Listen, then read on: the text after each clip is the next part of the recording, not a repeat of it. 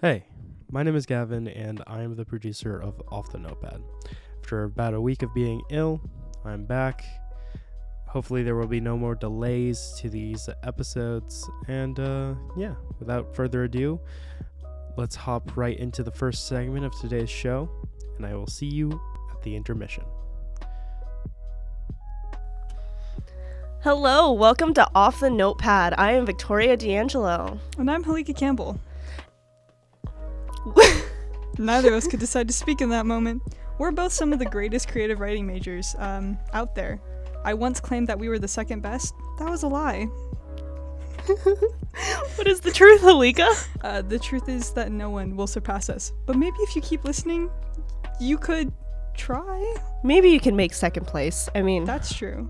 Actually, if you collect all of the Off the Notepad episodes, like our collectibles in stores now, you can actually become our third host. yeah, if you're good enough, maybe we'll consider you. Yeah, you may be delegated to stool for a while, but one day you could be sentient. I think this is a great way to engage our audience, just belittling them right off the bat. Absolutely. Yeah, I won't thank you for joining. You should thank me for hosting. You're gonna get a completely different audience.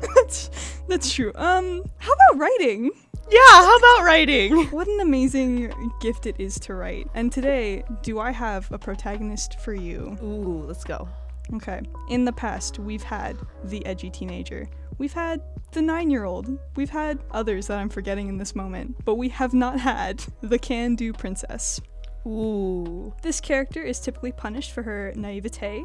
Usually, it kind of ends up where she does something and it inadvertently harms the people she loves, or it messes up her goal in the long run. As dire as things seem, she never loses hope, and she always has an out-of-the-box way of thinking. She's quirky. She's not like other girls. She's Rapunzel. She is Rapunzel. I'm so glad you pointed this out. But yeah, so that's who we're working with today. Perfect. Rapunzel's gonna have fun with this. Yeah, she is. So our princess finds pixies in their garden or a garden that they frequent, and the pixies offer to grant any wish for a price. Ooh. This brings me back to our old woman on the airplane. Classic. What you doing, Mr. Producer? What you up to there? Anyways, what would you consider what would you say a price is for like getting anything you want granted, right? It's like any wish, right? Yeah. Do you suppose there's a set price, or does the price depend on what you ask for? Oh, does it fluctuate? I think let's talk about the finite version. There's a set price for certain wishes, but maybe it's based on how big the wish is. So then, we always talk about wishes in terms of like, what is the word I'm looking for? We always punish our characters for making wishes. What if we tried writing a story where it's not as harsh? Like maybe our princess doesn't have to give up literal pieces of her soul. Just pieces of other people's souls. Yeah.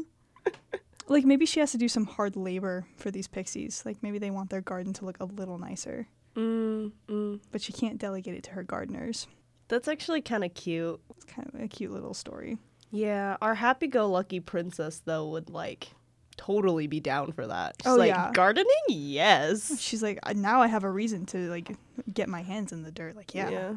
Man, what would our princess even wish for? Because I think it's pretty common. Like, she wants to leave home, have her own adventures. As always. As all can-do princesses do. Uh-huh. I don't know. I'm trying really hard not to Rapunzel all over this. That's fair. Oh, let's see. What does a princess want? Well, maybe she wants her parents to disappear for a day.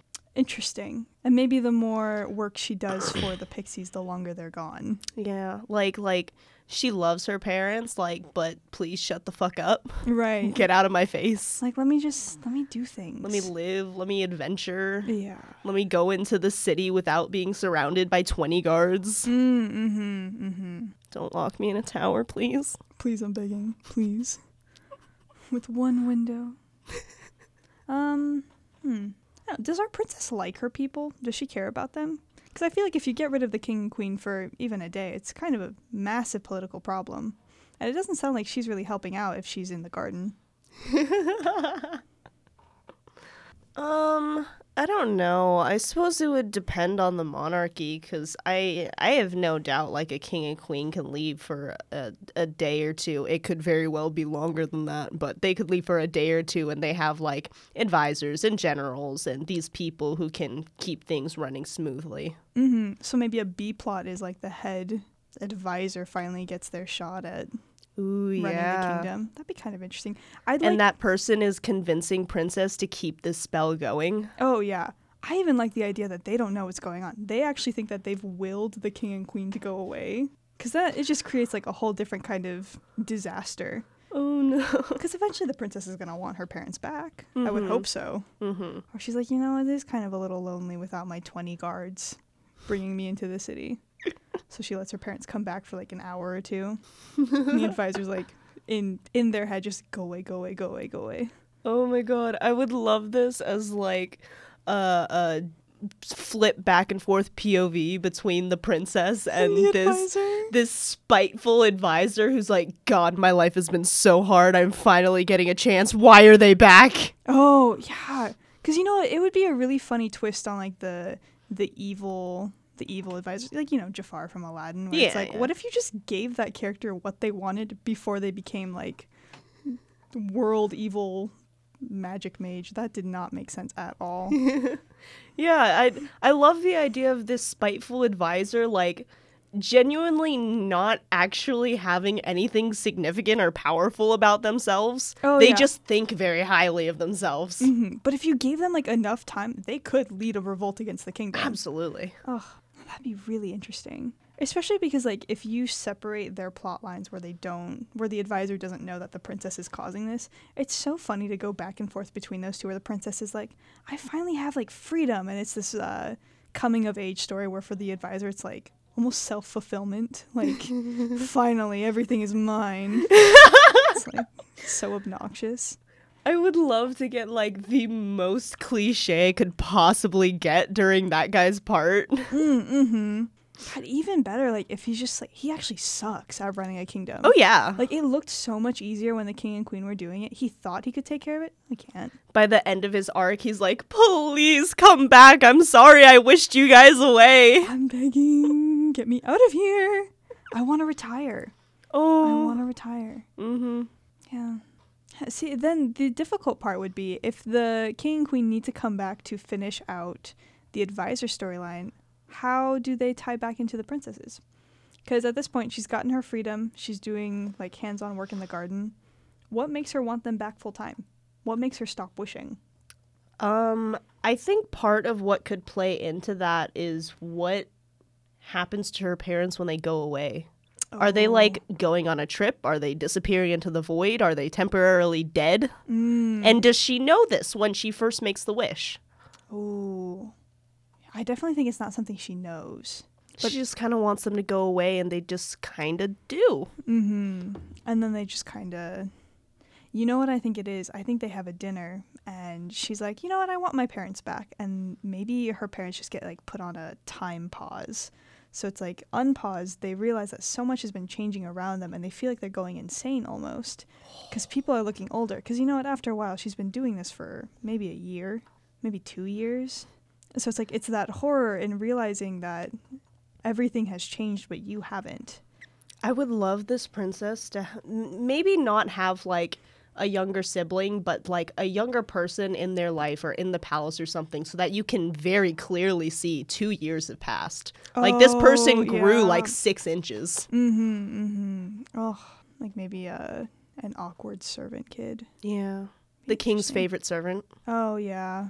Because I feel like this is a very joyous kingdom. The only person who's suffering in the beginning, well, besides the advisor, would be the princess. Because she just, in her mind, she just wants freedom. That's all. That's all. So, I would love if like this little servant kid like has a really good relationship with the king and is like mourning them while they're gone. right. Almost feels abandoned. Yeah. And then grows to have a relationship with the princess. Oh, yeah. Oh, yeah. Maybe he's part of why she's like, maybe I should bring my parents back indefinitely. Right. Because someone wants them full time. Yeah. And that would also be the princess having to put aside her own dreams of grandeur. What does she do with her newfound freedom? She can't exactly go far because she has to tend to the garden every day. But she can get pretty far into like the pixie world. Ooh, yeah. I feel like that could be an interesting space where she's just constantly there. Mm-hmm. Because you know what? That gives a lot of room for the advisor. Because the princess is never at the castle. King and queen obviously aren't there. I imagine she would never be at the castle. She would not be completing any duties that she might have. She doesn't want to. No. Mm-mm. It's not like, and no one could find her and make her do them. But the advisor wants to take on all of her duties because he wants that power. Yeah. So it would be really interesting seeing how those two storylines sort of finish out. Because I feel like it could be a, I just completely lost that train of thought. Never mind. Could be anything. It could be anything indeed. Disney, please sponsor us. I think Disney should. Do you think you'd ever write a Disney movie?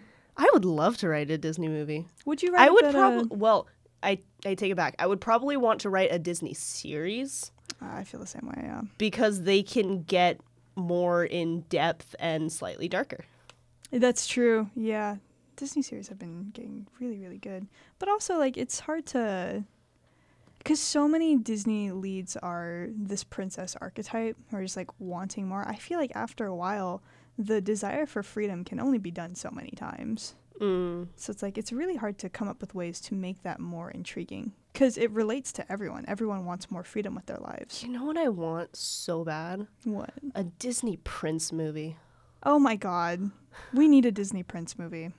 Like, as soon as I found out that Eugene was the Dark Prince, I'm like, yes! Give me, yeah. Yes. Give me more Prince Eugene. Mm-hmm. It really would be, because, you know, that'd be another way to talk about, like, toxic masculinity is in that sense of, oh yeah, men have to deal with the same issues that princesses do. It's just, you're in a different outfit. Oh yeah, for sure. But you're still like that figurehead. Yeah, I don't know. Yeah, I don't know if Disney has... I feel like Disney has more female protagonists than male protagonists. Oh, for sure. Absolutely. Well, it's also because they can make all the merchandise off of it. All the dolls. I guess. Which is rough. But why? I would love to see a Disney Prince movie. Yeah. I think that'd be cool. I want a Disney movie where you have royalty and commoner meet and fall in love, and then commoner finds out that they're royalty and they're like, nope, I'm out. Like, I do not want to be royalty. I'm good. See, that kind of storyline would be really interesting too, because it's like if commoner finds out that they're royalty, and it's like, oh well, I don't want to be royalty, so I'm just going to turn this down. But the prince is like, but we can finally be together because you're royalty, I'm royalty. It works out. My parents will support it. And commoner's like, no, that's so cool of you. No. Like, I've always thought that about, like, Aladdin. How Aladdin finds out that Jasmine's a princess, and he's like, but I love her. And I'm like, but can you be Sultan? It's like, are you aware of what goes into that? Because, like, at least I know, like, in the new one, they're like, oh, Jasmine will be Sultan. But at least in the original one, and they even addressed this in the second or third Aladdin movie, I don't remember, is that Aladdin will have to become Sultan. And if not Sultan, then he's going to be a big figure. Right. In this place. Yeah. And this man was a fucking street rat. He probably can't read. He was a street rat who actively, like, harassed citizens. Oh, yeah. He ruined so many lives. Oh, yeah. His businesses, he was cute. He can get by on that. But, like, Coach, you destroyed a lot of the economy. Yeah. With your little monkey. People will remember you as a tyrant. Yeah, I don't know. It's like the royalty marriages are really interesting, because even talking about, like, real classics like Cinderella, it's like she had no idea what she was getting into. She just didn't want to be abused anymore. But now she was going to be abused by her people in a completely different way. Yeah. It would be fascinating to write the princess advisor story and, like, actually get into the politics of what it means to be royalty of high standing, like with the advisor's plot line, where it's just like realizing that he's actually not as capable as he thought. That's like another way to deconstruct the Disney ending in a sense. Like, no, it's not happy ever after once you get what you want. Yeah, that's always an interesting one, is they end these Disney princess movies with a happily ever after, and you're just kind of like, but no. But yeah, but that's not how that works. Like, there's a reason. Are there 2 Frozen movies or 3 Frozen movies? There's 2. There's 2. I feel like there's gonna be 3. I feel it in my soul. Oh, there better be. Did you know I have an addiction to Frozen content? Do you? Know? I do. It's the little salamander, the little gecko. Oh little my lizard, god, I love them. Oh, they warmed my heart. Yes. Too much. I had a Frozen cup that like glowed at the bottom. It was the cheapest like thing you've ever seen in your life. I loved it. Oh my I god. worshipped that cup. I follow these. This is so off topic. I follow these people on YouTube, Cinema Therapy, and they did an episode on the second Frozen movie about how Kristoff is perfect man. Oh yeah. No. When we came out of Frozen 2, my younger brother was pissed. He was like, "No, my man Kristoff deserved so much better." He was ranting about it. Low key. Actually, they should break up. They Have you seen the deleted clips of Kristoff and Anna breaking off their engagement? Yeah. So good. So good. And it's just like, yeah, because Kristoff deserved better. He didn't need to be second to anyone. Yeah. He was, and for what? Again, that's another like guy who got roped in way too deep when he was like just a ice mining boy, and now he's got to be like fucking king of Arendelle. Like, that's rough. Yeah. Though, I don't know, at least in his case, in like these newer Disney princess movies, they really, really try and push I'm female, I can do anything by myself because I am powerful. And so it makes it feel like Anna doesn't need him. No. Like, Anna can be queen and he can just fuck off and do whatever he wants. Yeah, which is like, in itself, it's another entirely toxic trope because it's like the woman can do everything. The man can go do whatever. So it's like, in a way, in trying to subvert the trope, you've played into it.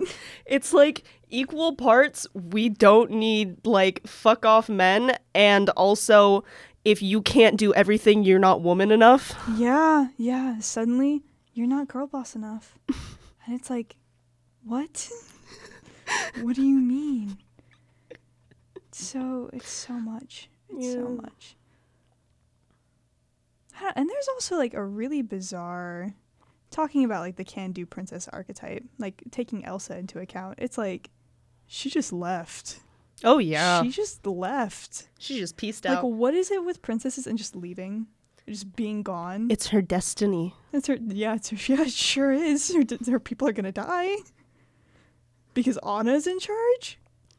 Like, that's rough. I love Anna with all of my heart. Again, an addict to Frozen content, but like that kingdom is falling apart. Gosh, I kind of want more of like, if they're gonna have a queen and they're one of the main characters, I almost want there to be more politics. Yeah, there definitely should be. Like, what the heck does Elsa do other than play charades? Yeah, we don't know. And we don't get to find out. Because, like, we're supposed to take this sense of, oh, she's stressed by her political burden. It's like, what political burden? Yeah. It's more like, I feel like their jobs is to have empathy for their people. Which is like... And because of that, Anna will do better. That's a lovely place to say. Yeah.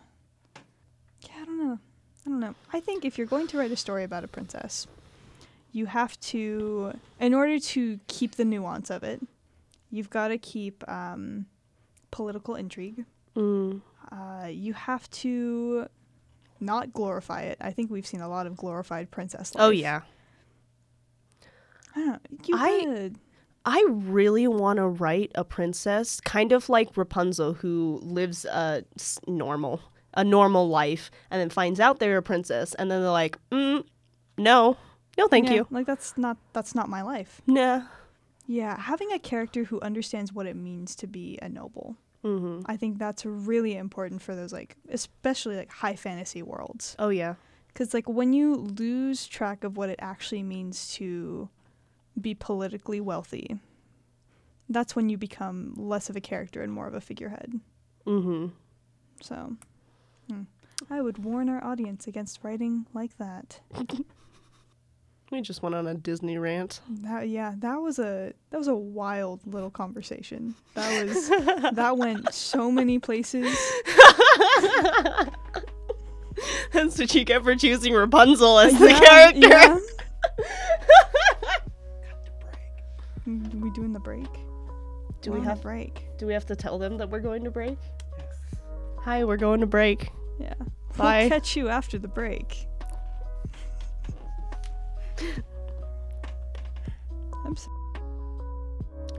I hope you enjoyed that segment as much as I have. It really gave me a lot to think about with the Disney movie formula and Disney princesses. For today's episode, I wanted to pose a very special question. Do you think Halika and Victoria should write a Disney series or a Disney movie? On Spotify, there will be a poll at the bottom where you're able to answer this extremely important question. If we do not get answers, I don't know. We won't have the funding to continue. Maybe not. You don't know. Either way, up next, we see the story of an AI and what events could possibly humanize them. That is all for me. You're going to hear that next segment, and I will see you all in the next episode. Bye. I may say it's very girl boss of her. It's actually very war criminal of her. I think they all commit war crimes eventually. They do, but like if we had to tier list the war criminals in Fire Emblem Three Houses, Edelgard is like top-notch war criminal. S tier. Like S tier. She's the worst. Like She really worked on that stat. She did. Yeah, she did. She listen, I may not agree with Dimitri's like point of view after a while, but God, I kind of understand. I too would think that Edelgard killed all of my people if she looked the way she did, and she does. If she looked like Leia. If she looked like Leia with her funny little horns and her big axe, I would run. I would be scared. Edelgard was 100% under the impression that genocide would be at the Olympics, and she was training. Oh yeah. Oh yeah. She's such a... Edelgard is so wild. I just love how out of hand she is. Like, Claude kind of just stays the same. He's like, yeah, let's not be racist, guys. And then Dimitri's like, out of his mind, insane. Turns lunatic. into a bear. Yeah, like, just looks Is like that he what hasn't Felix showered. calls him? Boar. Yeah. And then Edelgard is just like, I've decided that everyone in Fodland will be under my rule because that's better than them being under the church. And it's like, that's not how that works. Well, I mean, Claude does a very similar thing. He just does it under the guise of, like, Diplomacy. diplomacy and let's not be racist. Yeah, like, guys, you know what sucks? Racism. Let's just not. Yeah, no, Claude is wild, but definitely his way of going about things is just a teensy bit more acceptable than Edelgard's methods of, I've decided to kill everyone who disagrees with me. Yeah. Honestly, Claude probably would have gone for diplomacy if not for the giant war that sprang She's like, out. oh, yeah. I just love it, like, Dimitri and Edelgard are, like, doing their own thing, and Claude is like, gonna go talk to some people. 100% sibling rivalries there. He's like, I don't know why the other two are so riled up. I'm having a good time. Claude is the middle child. He is. I love Claude.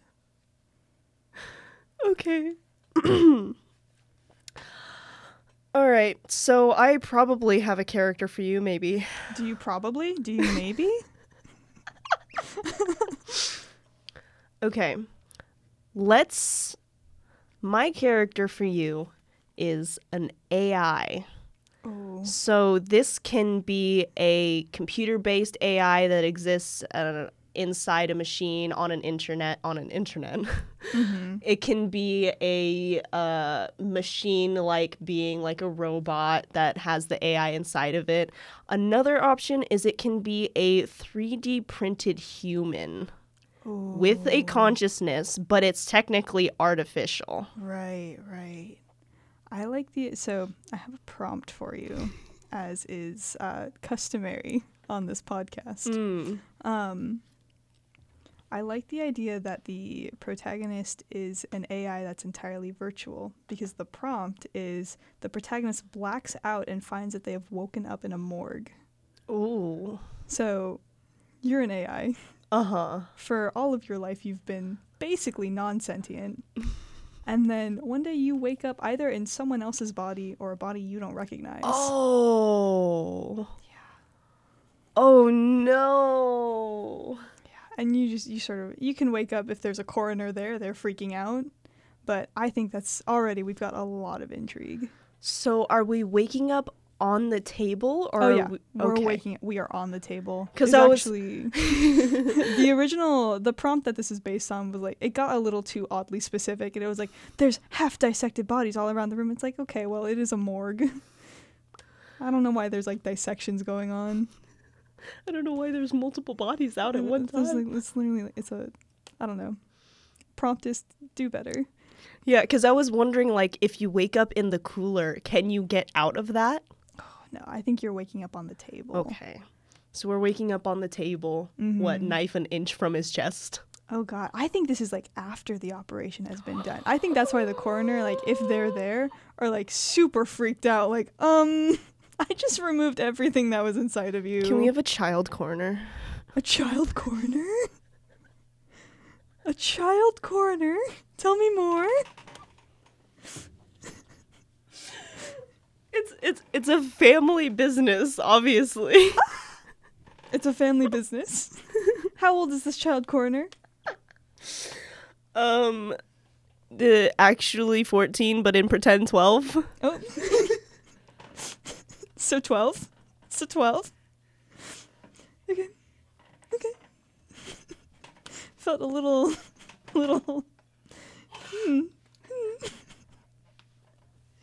So you're a 14 but technically 12 coroner. You're doing your job. You've just removed the organs of your latest, corpse. You turn around, they're starting to sit up. Mm-hmm. So now we have two different stories going on here. We have the poor AI who has never had the sensation of anything, and the 14 but technically 12-year-old coroner who's like, my family business is kind of gross, but I've always been sort of okay with it. Yeah. And then they become our two main characters, and the kid's trying to hide this body from his dad. Oh yeah. Because, the first thought this kid has is not, oh, the body's moving. It's, oh my God, I accidentally dissected a real person. It's, I wasn't paying attention, and finally, the consequences have kicked in. This is what I get for listening to music while cutting people open. Oh yeah. Because if this were a movie, it's like he's got something blasting on the speaker. It's terrible. It's why no one will work down there with him. Oh no. So. Yes, sir. He's blasting Kids Bop 28. Oh yeah. It helps him concentrate. Except he didn't concentrate. No, he's freaking out. He's apologizing. He's crying. I would cry. Yeah. He's sobbing. He's like, oh my God, I'm so sorry. The AI, is this an AI that understands human emotion? Does this AI have empathy? They do now, because they have a brain. Oh yeah. So for whatever reason, they're like, they want to comfort this kid, but I don't know why. They're like, logically, the reasoning isn't there. They should just leave. But they see that this kid is crying. What's this body? Is it male or female? Because I wonder if it's female, they'd have like a motherly instinct to the child. Ooh, could be. Let's say it's female. So AI, she wakes up. She's in the body of a woomph. I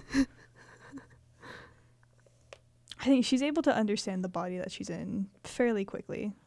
She can run computations in her mind. Like, this body is female. But is this body artificially hers? Like, is this an entirely new person, or did the AI just somehow manifest into an actual corpse?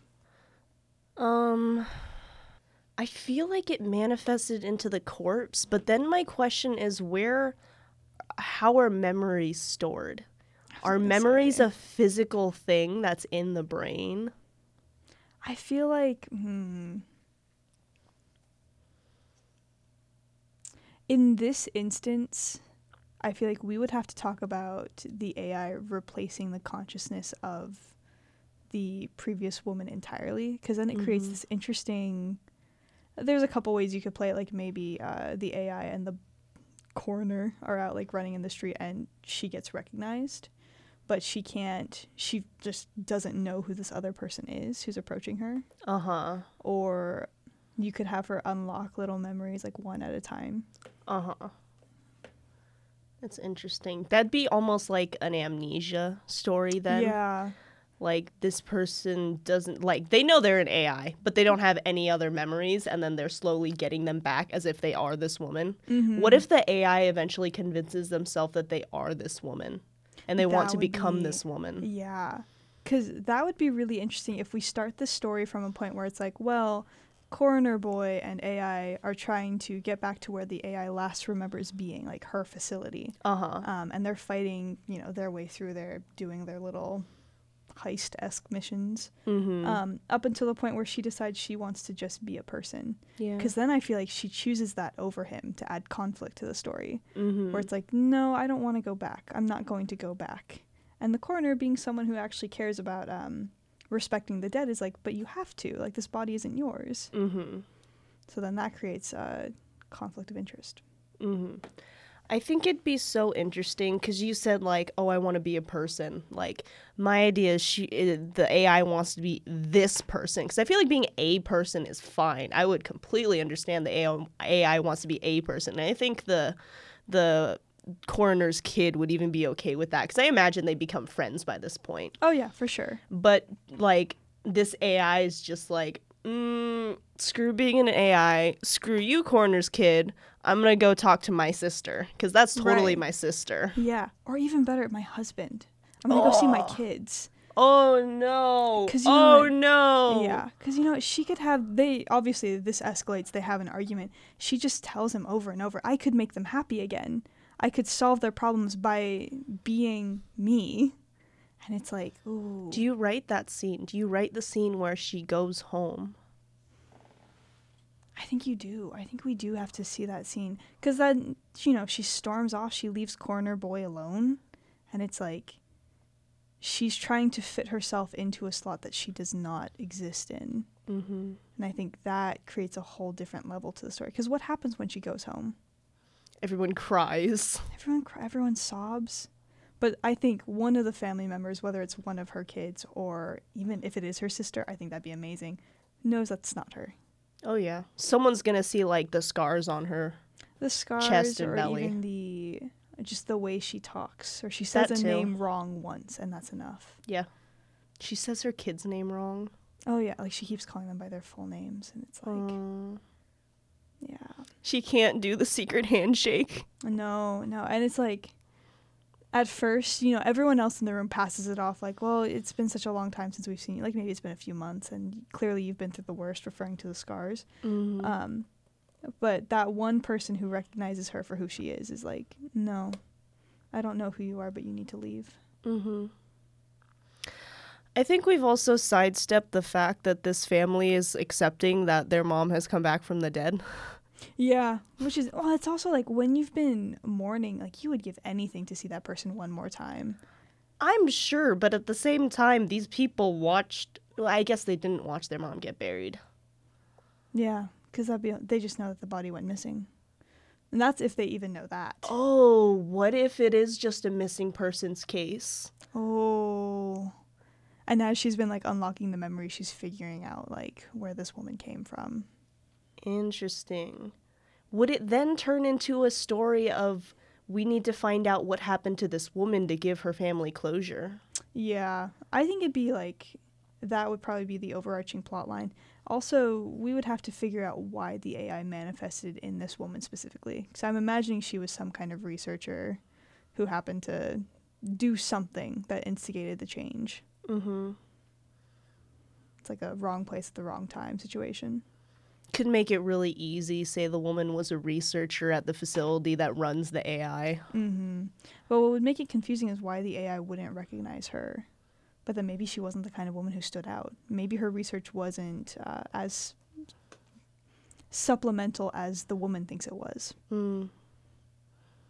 The AI we could characterize the AI as just like dismissing information that doesn't matter. Like frequently cleaning out their files, like, oh, this woman isn't important. I'm just going to delete her information from my interface. All right, so I don't need her. Yeah. And that like gives room for growth later when this AI is inside of a human body and they learn human emotions and how much people matter. That's true. All of the things that it had deemed useless is now extremely important. Because that's what it wants. It wants all of the useless little things in life. Oh, yeah. Oh, my God. It'd be so heartbreaking at the end of this novel. Like, the AI can't keep the body. No, it can't. The AI has to go back into a computer. Probably never see little corner boy again. Right. Unless Corner Boy, I don't know. Unless there's some weird negotiation scene with the researchers, but I feel like that's too much. Because I feel like this The researchers aren't giving up their AI. They're not. I feel like they don't even understand what's happening. Need like, that too. They go into work one day, their entire life's work is gone. Like it won't turn on. All of its files are missing. It's like, what happened? It's like it never existed in the first place. Which is even Suddenly worse. this woman comes in saying, "Hello, I am your AI." Yeah. What would be interesting is the AI transfers back, loses all, like, it can't process human emotion anymore. It can't process any emotion. So it's kind of, it goes back to its cycles, but maybe the corner boy finds a way to visit it somehow. Or sends it, like, emails or something dumb like that. And, like, we end on that note of the AI going back to erasing all the things that mean nothing to her. It's like, every day I get an email from this random corner.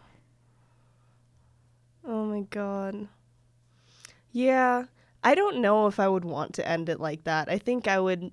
I like the idea of like erasing all human emotion from them as soon as they get into a computer. But I love like maybe there's just this one file on there that's like some inkling of emotion or the ability to want something. And this AI now has a want for human connection and they don't understand why. I do like that, to show that there was just the tiniest bit of growth. Yeah. It's like a miracle in data.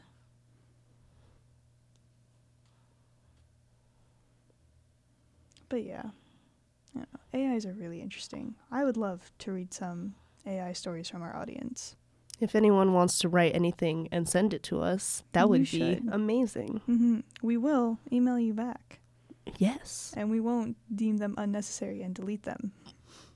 Like the AI. We promise it is not an AI running our email list. No. It's our producer. Who might be an AI, but we're pretty sure he's not. Pretty sure. One can never be too sure. But in any case, thank you all for coming out tonight. It was crazy seeing all of your lovely faces. Yeah. Thank you for listening to Off the Notepad. I have no idea how to end this now that we're not saying Camus. I know, me neither. I hope you submitted to Camus. I will find you. Yeah, I don't know. Send us some of your work. Tell us what you think. If you have any prompts that you're interested in and you want to hear us talk about, or any characters you're stuck with, let us know. Yeah, our email is offthenotepad@gmail.com. Yeah. And with that, we'll catch you in the next episode. Bye. Bye.